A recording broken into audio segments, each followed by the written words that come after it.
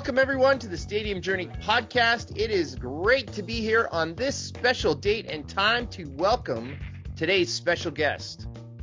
Stadium Journey is the worldwide leader in information and recommendations for the sports traveler. You can check out our website at stadiumjourney.com for thousands of reviews in thousands of venues in multiple leagues and countries. And you are tuned in to the Stadium Journey podcast, and we record usually twice a month, normally on Tuesdays, and you can be that can be viewed live on Dan Law TV or on the Stadium Journey YouTube channel. The audio versions can be found on Apple Podcasts, Spotify, and anywhere else you would find your fine podcast.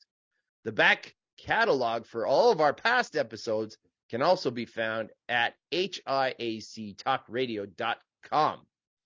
And I am flying solo here today almost.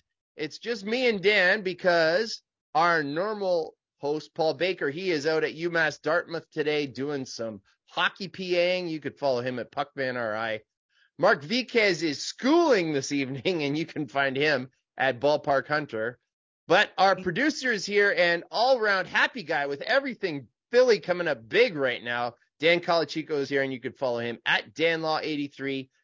And I am your pinch hit host, Dave Cotney. You could follow me at ProFan9. I just want to point out before you introduce our wonderful guest that Mark doesn't actually have schooling. He's a coward. Like, he dropped 10 games like the Mets would, and he didn't want me to heckle him. Okay. I want that on record. Anyway. On record. Okay, it's on record. Thank you. But anyway, it's my absolute pleasure to welcome our special guest today. I have a snippet of her resume because if we read the whole thing, it would take like the entire show. So she is the CEO and COO of the Rochester Red Wings, which she has been since 2010. She's worked for the Red Wings for her whole life. I don't want to say it's a family business, but it kind of feels like a family business. She is a member of the Red Wings Hall of Fame as of 2007. She was the Rawlings Baseball Woman of the Year of 1994 and the Minor League Baseball Executive of the Year 2008. I think I got that all right. It is my pleasure to welcome Naomi Silver to join us today. Thank you so much, Dave. Dan, thanks a lot for having me. Did I miss anything there? I probably did, but close enough. After close that, enough? It's just too boring after that. So you did perfectly. Well, I got to be honest, when you start doing the research and you start looking and it's just one thing after another, it's like, wow. So you've had a really impressive career thus far. So, Naomi reached out to me after I had written the most recent review of the Rochester Red Wings, of my Rochester Red Wings visit. We've done a Rochester Red Wings obstructed views with Paul. All the guys know it's one of my favorite spots to go in baseball anywhere, especially in minor league baseball. And that connection has given us the opportunity to talk with Naomi today about the Red Wings, let's say past, present, and future. So let's start with the present. What do you feel that the Red Wings as an organization, as a sporting franchise, what do you feel that they mean to the city of Rochester? You know, like most teams in any city, it brings people together. It's just, something that people have in common. It's your team, it's your home team. You can get excited and get behind it. And I think that means a lot to people, and Rochester is no different. We have really great fans, devoted fans. And whether or not you're a fan, you kind of have an appreciation for what a team means to your community in terms of, the outreach. You may not come to the ballpark, but maybe you've heard of us because we've donated something to an organization that you're interested in. Or maybe you have your nephew works for us 6 months of the year during the season. And, those kind of things are important. We're sort of embedded. I think all of us are really embedded in the community. And I do think people appreciate that. So, it's what makes us tick. It's what we feed off of to try and, do our best to attract fans, make them feel like we're doing good in the community.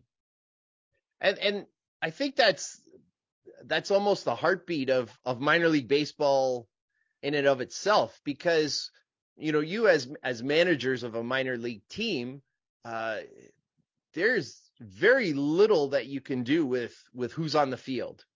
And as a fan of a minor league baseball team, you're not stuck to anybody for a long time. It's right. They're in, and maybe they move up and maybe they move out, but nobody seems to be there very long.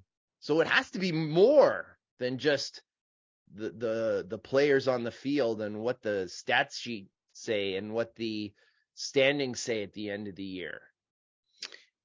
You're so right. Oftentimes, most often, the players that are doing the best may be the players that you have for the least amount of time.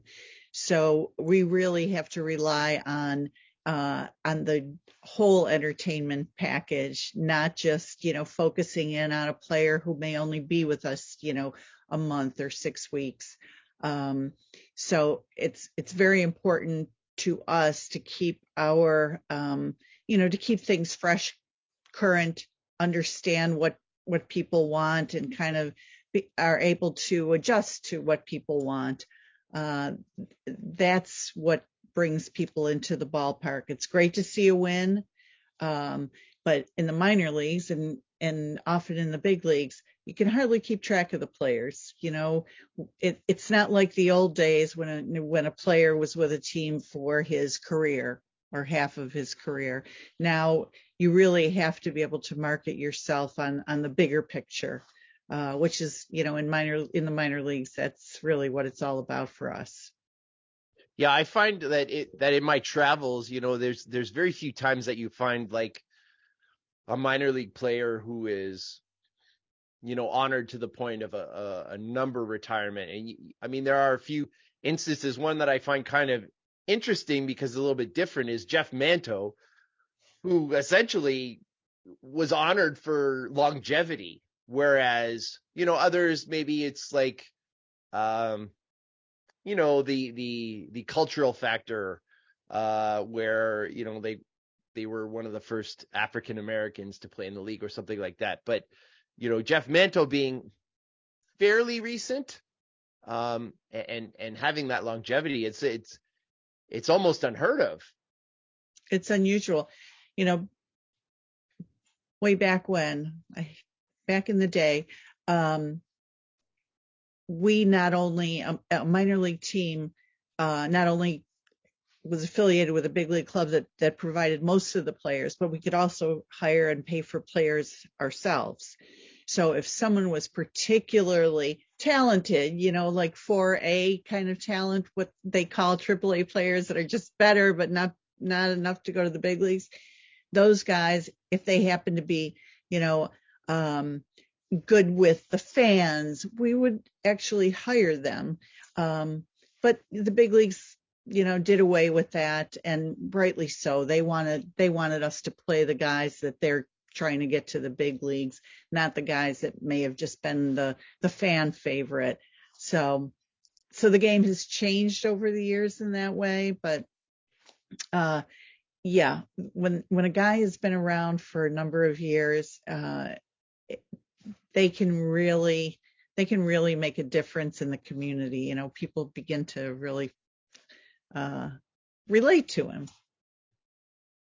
So let's kind of stick with this this community theme that we're on, and in researching my first review of the Red Wings, one of the and to me it's one of the great stories in baseball, let alone minor league baseball, is the story of how the Red Wings really galvanized their presence in Rochester, and that is with the 72-day miracle that happened in 1957. Now you can test me on this. Let's see if I've got it. So in in before 1957, the affiliate of the Red Wings was the St. Louis Cardinals, the parent, parent. And they had decided that they were not going to continue that situation, and Rochester was going to lose the team. And Maury Silver decided, who is your father, decided that that was not acceptable and that baseball needed to stay in Rochester. And he, in 72 days, ran, is it fair to call it a stock drive? Yes, exactly. To raise enough money to keep the team in Rochester. Am I good there? You got it. That's awesome. Exactly what happened. Are the remnants of that, almost community ownership, does that still permeate in the organization today?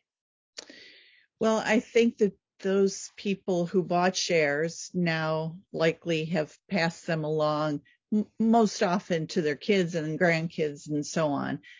Rarely does a share of stock get sold to, someone else, but if it is, then it's probably a neighbor. And those people who own those shares are very proud of them, and proud to be a shareholder. And honestly, I hear from shareholders all the time, I have a share of stock, and it does give a closeness, from that fan to the ball club. But it doesn't take a shareholder. You could be a season seat holder and feel that kind of commitment as well. So as much as we appreciate the shareholders, and let's face it, we would not, as you said, Dave, we would not have baseball in Rochester if we had not had the community rally to keep the team. There was no way.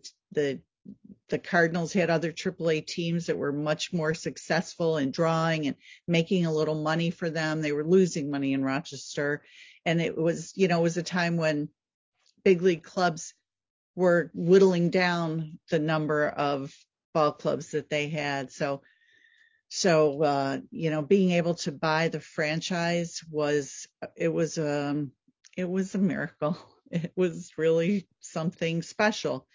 And, it has allowed us to be the longest continuously operating ball club in the minor leagues. So that is pretty special. And I think people take a great pride in that fact in itself.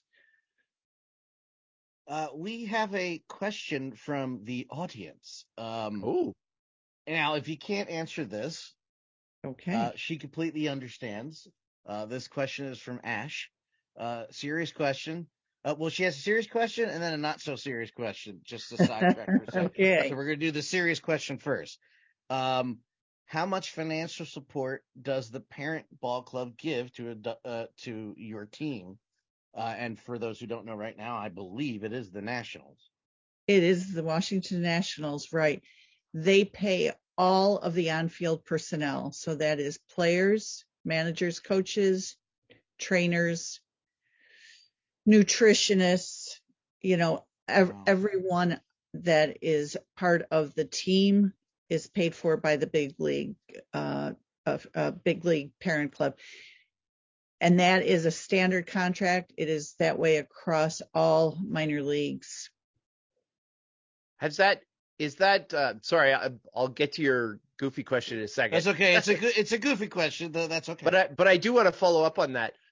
So how has that changed since, I don't know what you guys call it on the inside. On the outside, we call it the Great Purge, the minor league purge that we're just fresh coming off of. So how is that that structure and those finances, how has that changed? Those finances really haven't changed. We have been operating that way for quite a long time. I'm going to say it's been the last 40 years that we have not had any payroll responsibility. And then going back to what I said earlier, that they didn't want us to pay the players because they didn't want us to have any say in really who was on the field. And, if I were paying 20% of a guy's salary and he didn't get into a game for a month, I'd be pretty upset about that. And they didn't want to deal with that kind of thing. It made sense. So they took over that piece of it. And back then, we in negotiating our agreement with Major League Baseball, there became a split of, who would pay for uniforms, balls, bats, and tried to come up with something equitable that the minor league teams could afford and that the big league teams felt like, there was enough of a buy-in on our end that they could, that they would feel like, we were participating. Now, do you want to ask your goofy question? Yeah. The same person had to ask this. She asked it right at the intro, and I was like, I'm not asking that now. That has nothing to do with what we're talking about. But since it's my turn, I'm going to take this opportunity. Ash would like to know the waves behind you. Is it backlit, and do they move? That is so funny. It is just it's like pieces of drywall that have this design that were pieced together, and there's a light that runs across the top that kind of washes down the wall. How about that? Thank you. Now she'll leave me alone. Because she will. Thanks, Ash. Thanks for noticing my decor. I know Ash appreciates this interview, which is going to lead into my personal question. Being she's a video gamer, she's in real estate, she's a very smart woman, and she gets a lot of flack on the internet from males. What was it like growing up with your dad already in the business and moving up through the ranks, being a woman in a perceived mostly male dominated field? Mostly? all male dominated field. I was trying to be polite, but yeah, it's males everywhere. I go into a room of 120 owners and 119 of them are men. So that's, it's pretty dominated. Okay, I guess domination. But that's the way it always has been. So it's not new. So, I have a different kind of background maybe than maybe you're aware of. Dave, you've done your homework, so maybe you know more. I was 15 when my dad passed away, and my mom really stepped into the role of chairman of the board of the ball club. The ball club, after the 72-day miracle, my dad took over. He was a volunteer, but he took over that ball club and he ran it like one of his businesses, and they were very successful. But the ball club failed when he left, and he came back in and righted it. Left and it failed. He came back in.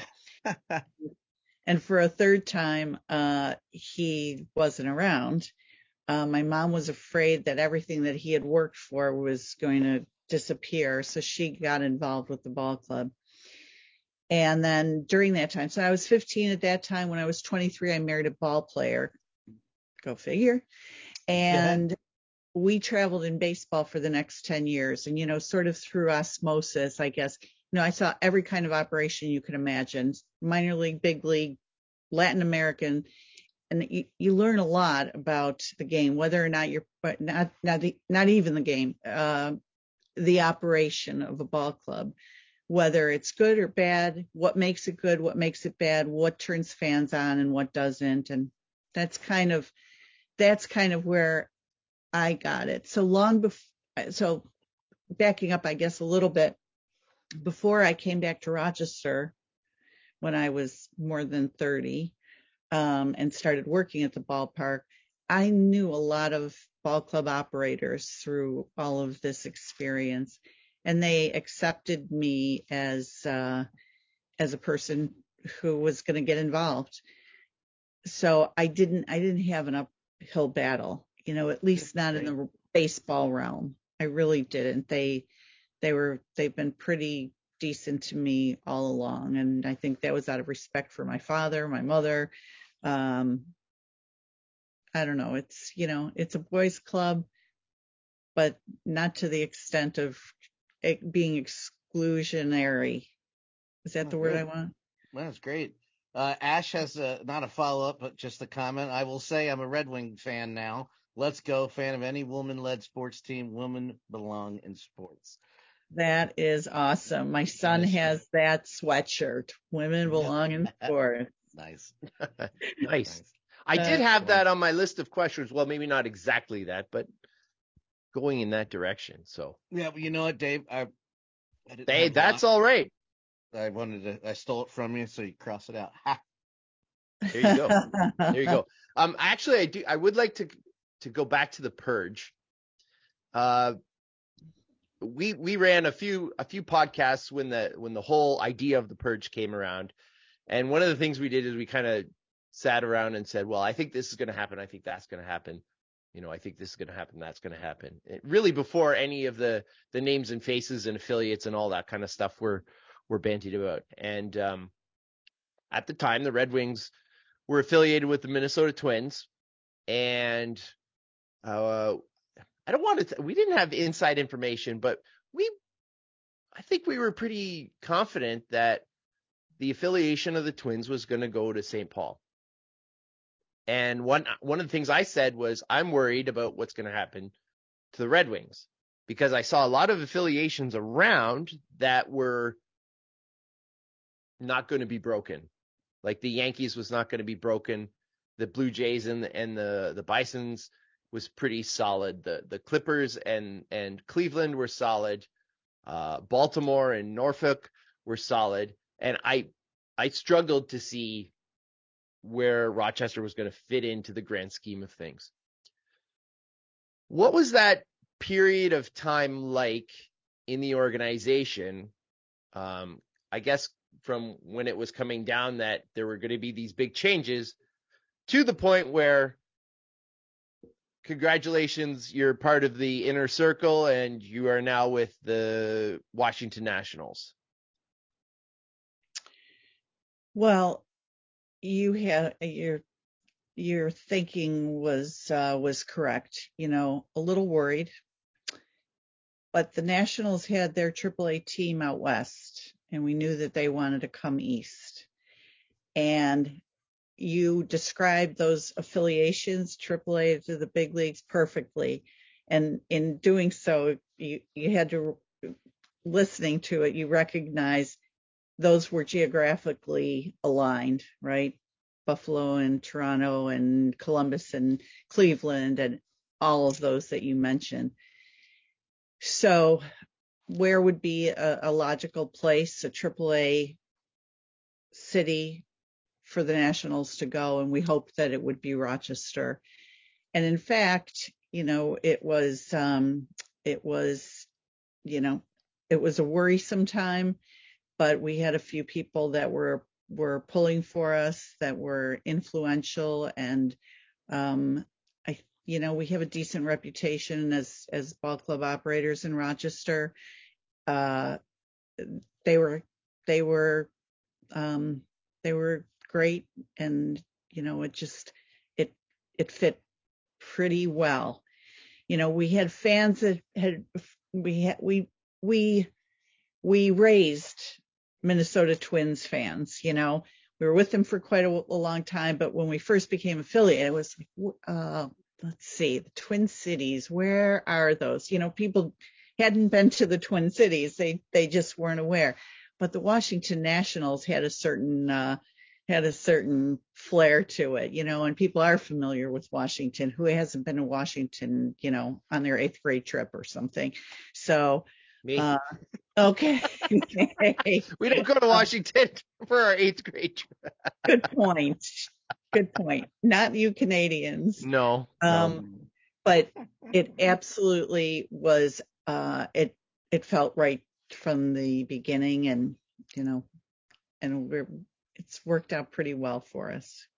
Have you noticed any kind of changes in the business with a change in affiliation? No.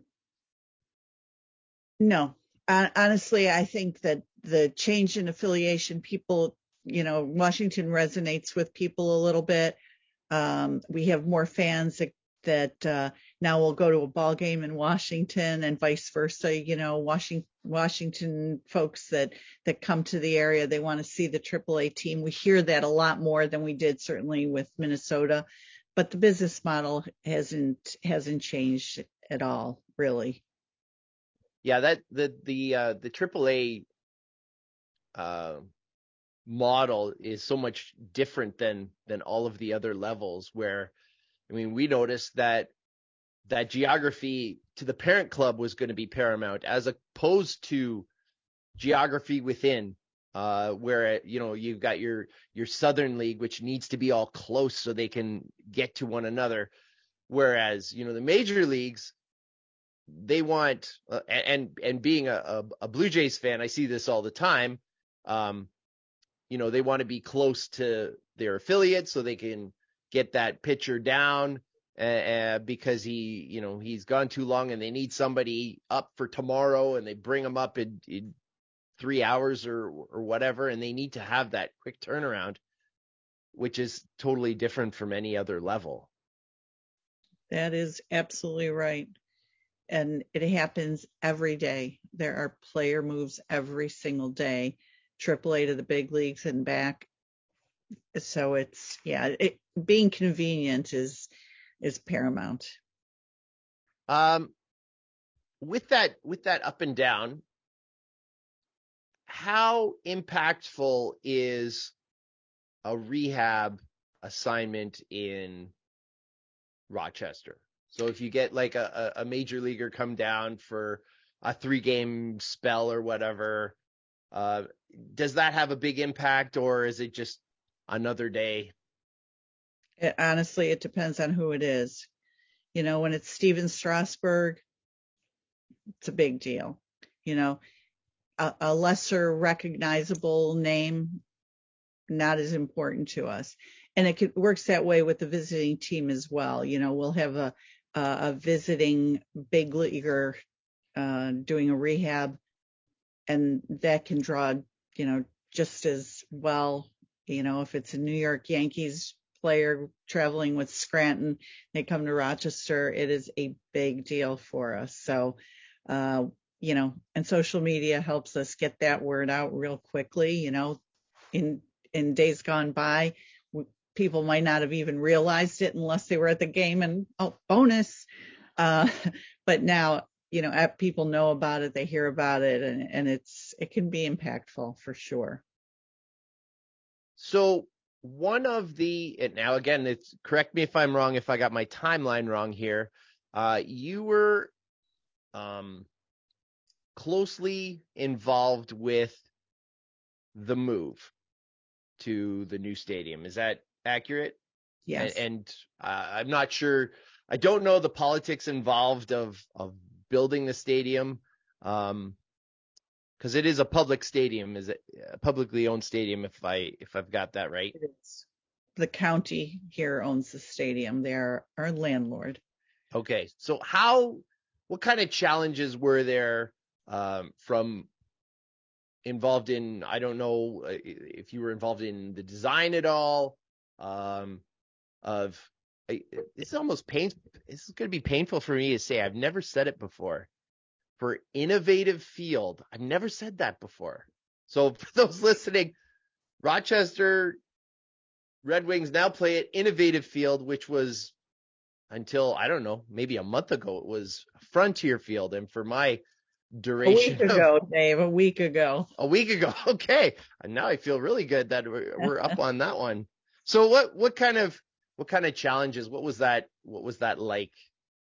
Getting a new stadium built, and ours is now 26 years old. Getting a new stadium built is it's a feat, because it involves public money and and politicians. So nothing ever happens easily. There are those who are going to be for it and those who are going to be against it, and you hope that finally they can come to terms with one another and decide that it's really the best for the community. But you I would try to prove what it would mean to the economy, to employment, just so many things.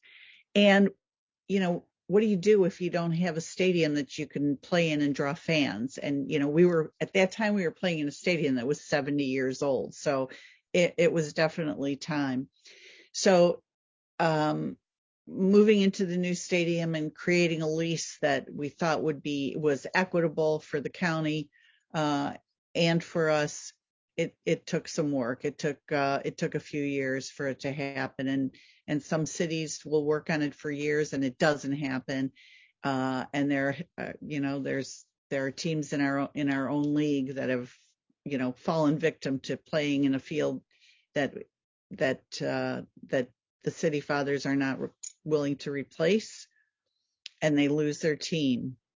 It's particularly an issue now because Major League Baseball requires certain things in a stadium, and none of us are really up to standard when it comes to players' facilities, which is what Major League Baseball is most concerned with. So it's it's something that each one of us that has a baseball team is having to work with the city fathers, the county, the state that we live in, and try and get money to upgrade our facilities.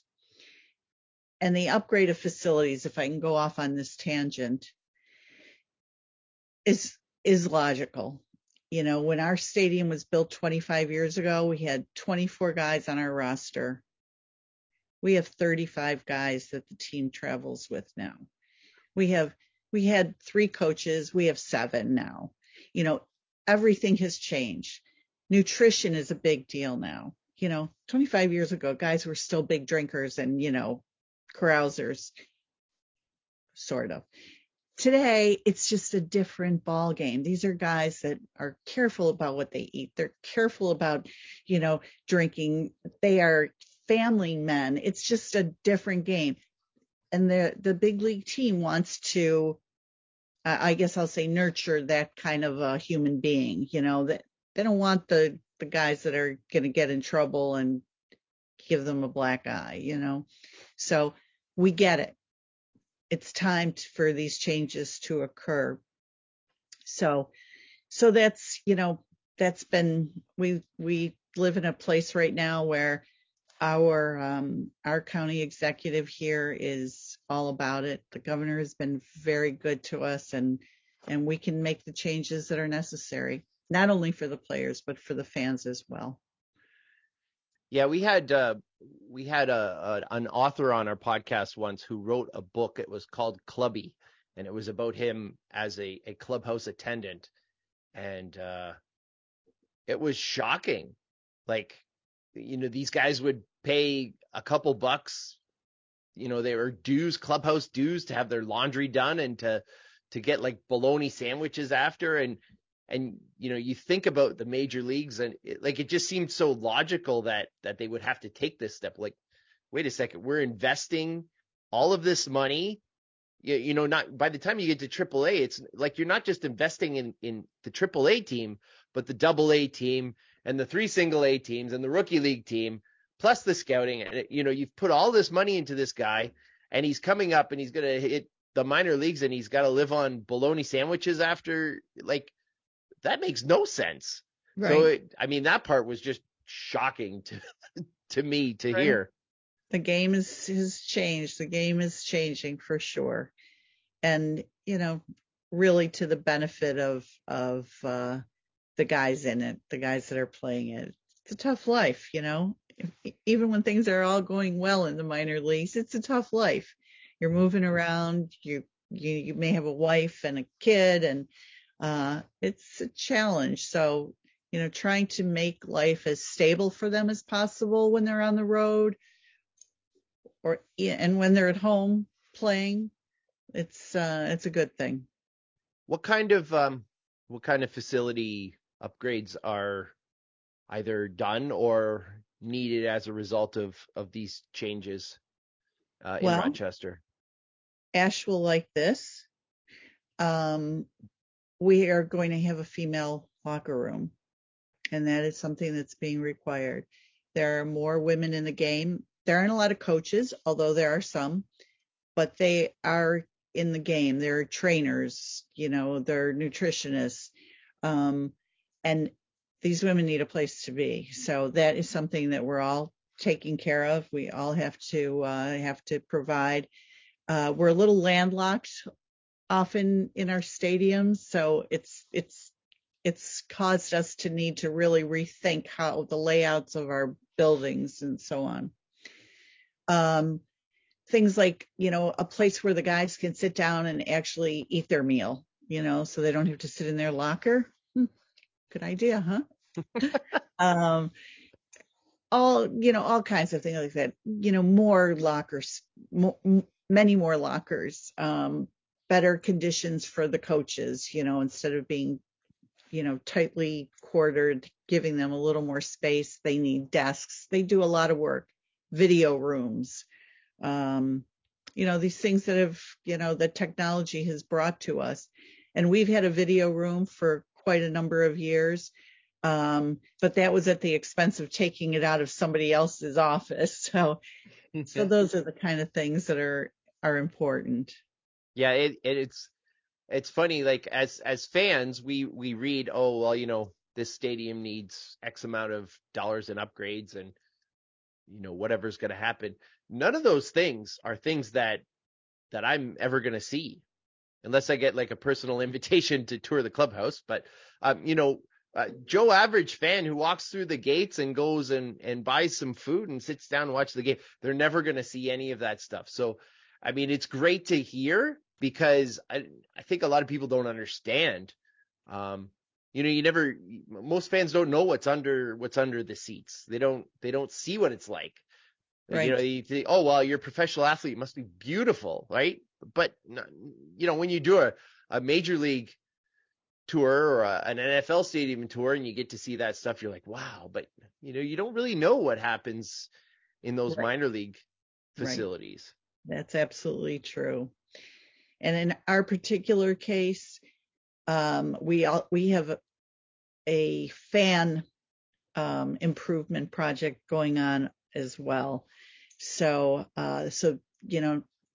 so it's not all about the players. So we can also, give some upgrades to our fans. And again, 26 years into a stadium, there are upgrades that are needed. Stadiums are being built a little differently. We want to keep up with the Joneses.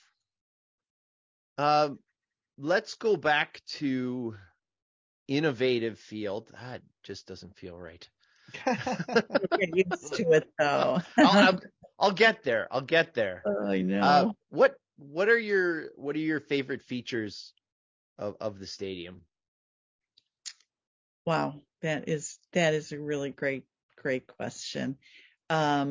It's home, so the features that I like are I guess all of them. I love our concessions. It's I think we had a good hand in designing the facility. We were very lucky that way. Not every team does have that. So we built concession stands from one end of the stadium to the other, and we run them all ourselves. And when something doesn't go right, we adapt quickly to try and fix it. If we're not if we're not moving it along fast enough, let's reconfigure the line. If the hot dogs coming off that grill are not coming off the way we want them, we will do something about it. So just the fact that we run our own concessions is extremely important to me, and that's probably the thing that I appreciate most of all. We can do what our fans want, we provide. And you'll come in, every time you come in, there's probably at least one concession stand that's moved on to another theme, and just trying to keep up with what's current and what's popular. You know, we had a sushi stand at one time that was the hot thing 10 years ago or so, and tacos are the hot thing now, or it's all over the place, but that is a fun business to be in. I love the concession scene there. I think it's fantastic. Thank you. In combination with like the number of fans that are there, what I love about it is everything's different. Like it's not like 4 of the exact same menu in 4 different spots. You go to this end for, your ice cream or whatever, and you go to, your Rochester, you get your garbage plates over here, and you get, something different over there. It's one of the few minor league parks where if I'm going, I'll get on the website and I'll map it out and I'll go, okay, what do I want to do this time? Because the concession map, which often is out of date in many other spots, is like really a go-to spot on the Red Wings website, and I absolutely love it. And I was like, Yes. what do I want to do this time? and that is so nice. Part of the problem is that you get something good and you're like, oh, do I really want to steer clear of what I know for something else? Dan, did you have something? Ash had another question, and she's going for the juicy stuff tonight. Was there ever a danger of being dropped a letter? I will put it that way. Dropped a letter. It's certainly possible. That can happen. It is in the hands of the major league teams. They are affiliated in the city they want to be affiliated. So it can always happen. And honestly, from my perspective, that's why we try to run the best operation we can. We want them to, we don't want them to say, oh God, we got to go back to Rochester. We want them to say, oh, thank God we're going back to Rochester and we don't have to worry about that. That's important to us. So we try to keep it good, keep it good for make it hard for them. Right. We'll make it as hard as we can for them. Make it good for the players. Let make sure that the players are taken care of and they feel when they come out to the ballpark that we care about them. And we do. Doesn't have to be, we don't have to conjure that up. That is true.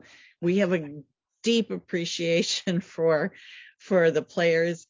And honestly, the big league people in Washington have been amazing to work with. So that's been awesome.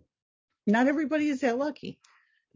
I keep speaking of the Nationals. I'll try to keep this as keep it clean. I will keep it clean. Speaking of clean, old Fitzner Stadium. Whenever I just hearing all this, and as we're doing this, just reading about the stadium and the new place versus the old place, and looking at all this history on the Red Wings, and just not many. I had not a bad word has been uttered, but I just keep when you mentioned making it good for the players and the staff, and I've been to come from Philly, South Jersey. I've seen some bad venues and some bad facilities, and I just keep thinking about Fitzner Stadium and the players, and I'm just like, oh man, I think Thank God people like you exist in minor league sports. Oh, That's all that's my point. My point is that because, whew. thank you. That's so nice. So Dave, I'm gonna chime in with something different. During the COVID year when we played no games, 2020, you probably know that we hosted the Toronto Blue Jays taxi squad. Right. Right, the big league team was in Buffalo, and we had the what not I wouldn't call it the official AAA team. It was all of their prospects, let's say, that they just didn't want to give a year off to because they needed the development. And that is one tremendous organization. They were great to us. They were great to us, and quality people.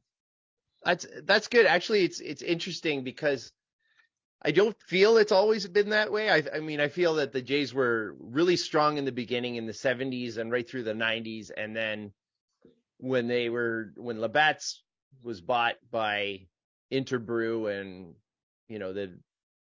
the big, huge Belgian beer conglomerate was like, Oh, well, we don't really want this. And then, I remember hearing from like fans in Syracuse and them just being upset.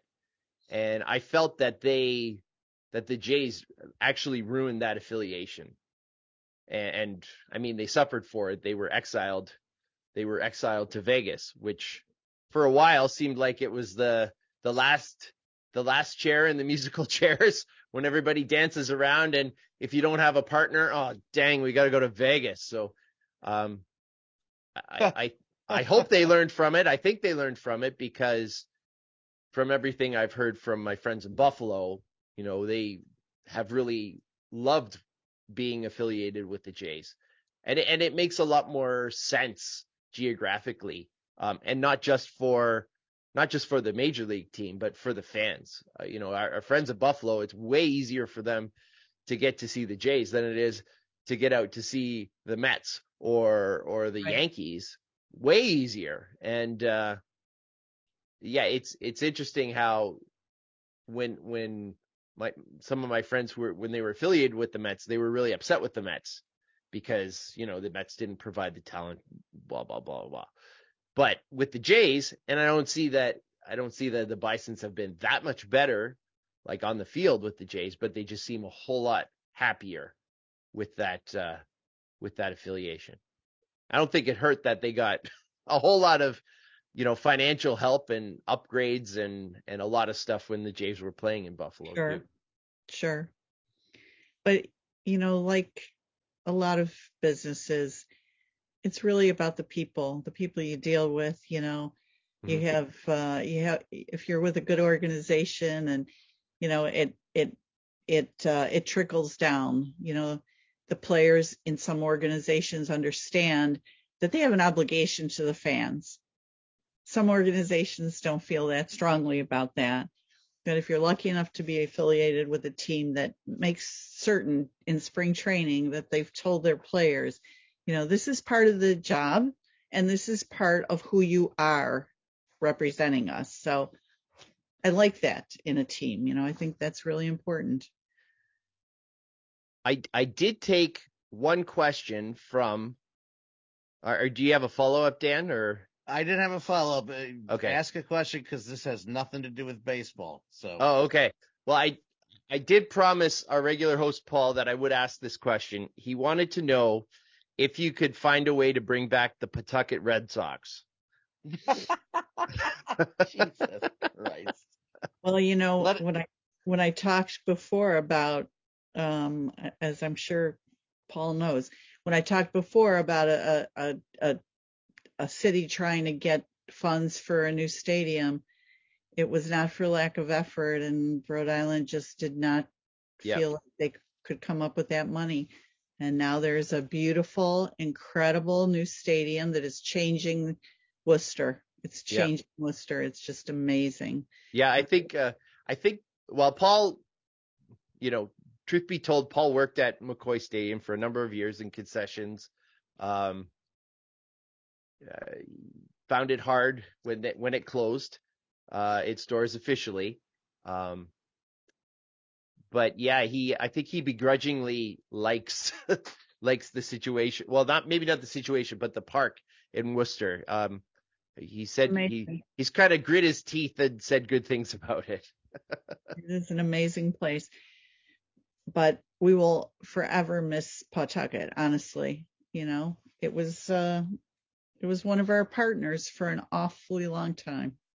Well, that's going to roll right into, I don't know if you can answer this. We spent a whole podcast talking about the longest game in baseball history, which was 33 innings strong, and it was between the Pawtucket Red Sox and the Rochester Red Wings. Paul knows about it far more kind of firsthand because he was around at that time. I read, yeah, I read Dan Barry's book, and actually when I went out to Pawtucket to see a game, one of the things that I got to do because I knew Paul is that I got to go underneath and see, some of the underneath stuff, and the owner there, Ben Mondor, had a ton of just artifacts. I could have spent the whole game just looking at that stuff, and I don't really know anything about the Red Sox or Pawtucket or anything like that. And one of the things they had was this big, huge kind of score line from that game.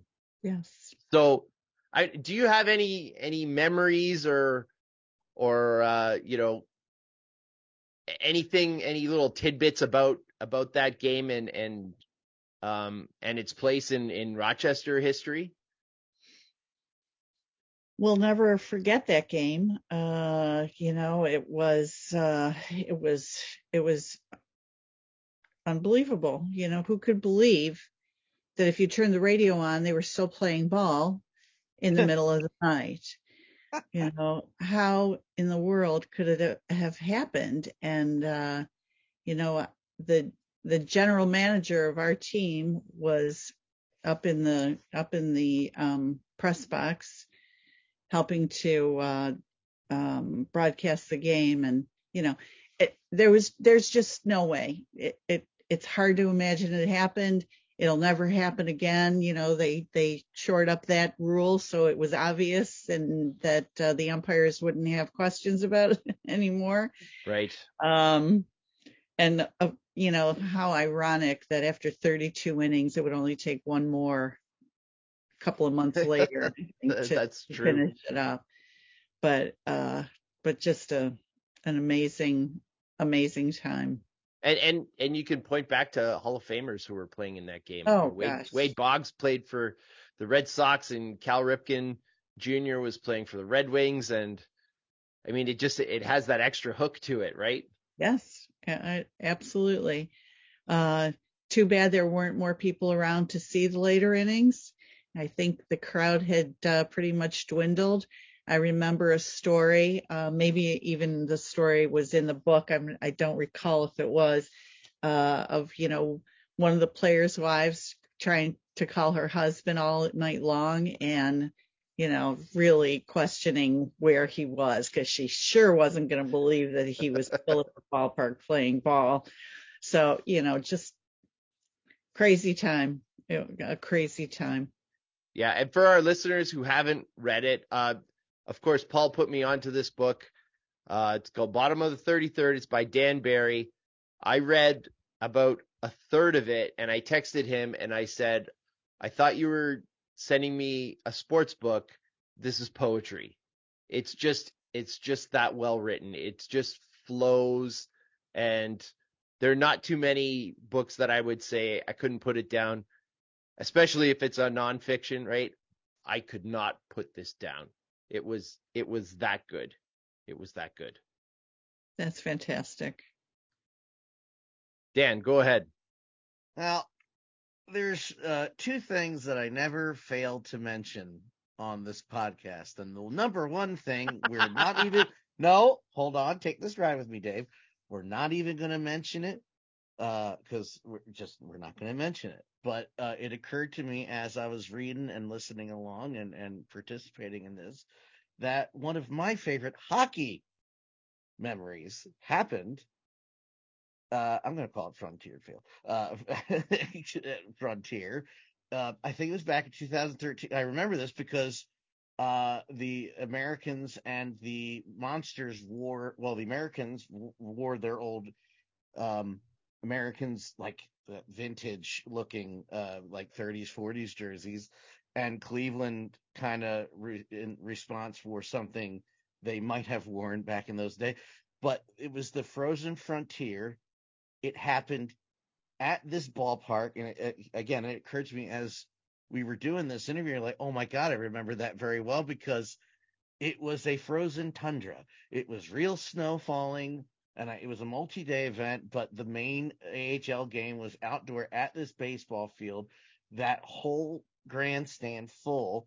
What are your memories of putting that it getting put together and that game itself and your involvement in that? Were you here for that game? I was not there. I was watching it. I had been at two outdoor games at that point, and my now wife, and I did discuss, like, for a second, because she'd been to Rochester before for Americans games. We're both big hockey fans, about going up there for 5 minutes. I'm like, you can go. I'm not ready to be that cold. I like the cold, but I'm good. And then of course watching, I'm like, crap, we should have gone. That looks amazing. It was 18 degrees Oh, at Jesus. game time that night. And I'll tell you that was tough, but people wanted to be there. So, under what circumstances would anybody go to a game like that in that weather, except the experience? You just wanted to be there for the experience of it. And I'll tell you, it was, you know, I didn't participate in the preparation for that or the execution, but my staff did, and it was tough on them. So I don't think we'll be doing that again anytime soon. Yeah. It was something. It was something, it was just one of those memories that you'll always have. Uh, but and of course, the entire infield had to be replaced after the game, which we knew. That And we was went into what it I was knowing that. wondering. Uh-huh. So Mm-hmm, that it was very interesting. Kids teams played there all night long during that week when there was with the rink on the field. You got time slots, and I should say kids teams played there, but also adult hockey leagues played there as well. Everybody wanted a chance to be out there just for the uniqueness of the experience. So very cool, but yeah, Yeah, I missed your because chance. oh yeah, no, I would have paid any amount of money to get a pair of skates and skate out there. Are you kidding? Are you kidding? That's me. Because Uh, the Philly, being the Philly guy, it's a different experience because I was at the AHL outdoor game at Citizens Bank Park, but that's in a major league. It almost, I don't know how to explain. I've been to the one at Hershey Park Stadium. That's where I was the coldest, and I think it was probably around the same temperature. I won't say it was colder, but at that point, when I can't feel my hands, who cares? Um, and that's because somebody forgot their gloves in the car. Um, but I want to say that being where it is, as far north as that is, and it being a smaller place, because it was like 10, 11,000 people at a minor league stadium with history that is rivaled by not many, no one really, um, playing outdoor in that free. It's all coming back to me watching that. And, I was paying attention because it's the Sabres affiliate, yeah, just watching all the YouTube videos and all that stuff. And it was all coming back to me just it almost kind of meant a little more being it was a little smaller, so you were all closer instead of this big major league field. right. And it snowed. The snow, like that's what drove home. Like they're freezing. That's so cold. And pushing the snow off the ice. Oh my goodness, there was something else. Oh no, thank you. It's coming down. Yeah, we'll never do that again. Well, there you hear it here, folks. That's not happening again. Okay. Well, I mean, I could go on forever and ever. I could go on for like 3-4 hours, but I won't. I won't do that to our guest. But I do have one kind of wrap up question before we wrap the whole thing up and put a bow on it for the night. What is the best part of your job with the Red Wings? Being with the fans, it just, there's nothing like it. And, being able to provide this for fans and really honestly bringing joy to people, I feel very lucky to be able to do that. It's just it's a little bit of magic, 75 times a year, a little bit of magic. And, I think anybody that does what I do, our staff included, has to feel that way, because it's not always easy, but it's so worth it. And it's only worth it because it means something to people. If it didn't, it would take a lot more to motivate us to do what we do.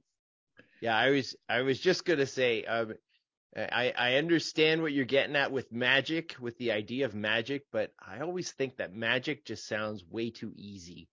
And I know that it's not easy. There's way too many hours and way too many challenges and way too much stuff in the background to make it sound so simple. Well, it's fun. It's a That's lot awesome. of fun. That's awesome. Well, I got to say, it has been just a pleasure to have you on. The Red Wings always, well, maybe not always, because, not always, but like I said, I've been 12 times. It's become an annual trip for me. The Red Wings do hold a bit of a special place in my heart. I do have my souvenir from the last game that I went to. They were handing out little bumper stickers, so it's just over on my left there. That's a permanent part of the set. Right. But before we let you go, is there anything that you wanted to, share your social media so that fans can connect or follow what's going on or anything like that? No, I'm not very good at that. Yes, go to our website, www.redwingsbaseball.com, and pick up our social media links from there. We have a pretty good social media team at the Red Wings, so kind of entertaining, kind of fun. It's the off season. We have to drum up some fun. Drum up some fun. Well, with that, I think we'll wrap it up. Dan, since you're the only other one here, where can everyone follow you? Dan Law 83. The schooling, you could follow him at Ballpark Hunter, the schooling supervisor. The PA guy, you could follow him at Puckman RI. And me, you could follow me at Profan9. Usually we talk about where we're going next. I mean, I'm actually heading out to Paul Bakerland. I'm going to Yukon real soon. Oof. And yeah, well, hey. And we've got OUA playoffs in football coming up right now. So anyway, check out the website for all of that. Check out all of our social media, and we'll be back in the future. I don't even know when we're going to be back. I think we're scheduled to be back on Tuesday, but we'll see. We're having some scheduling issues with those difficult people who weren't here today. So we'll get that all figured. For Dan and for Paul and Mark, thanks so much, Naomi. Thanks, Dave. Have some safe stadium journeys out there, and we'll see you next time. See you in Rochester.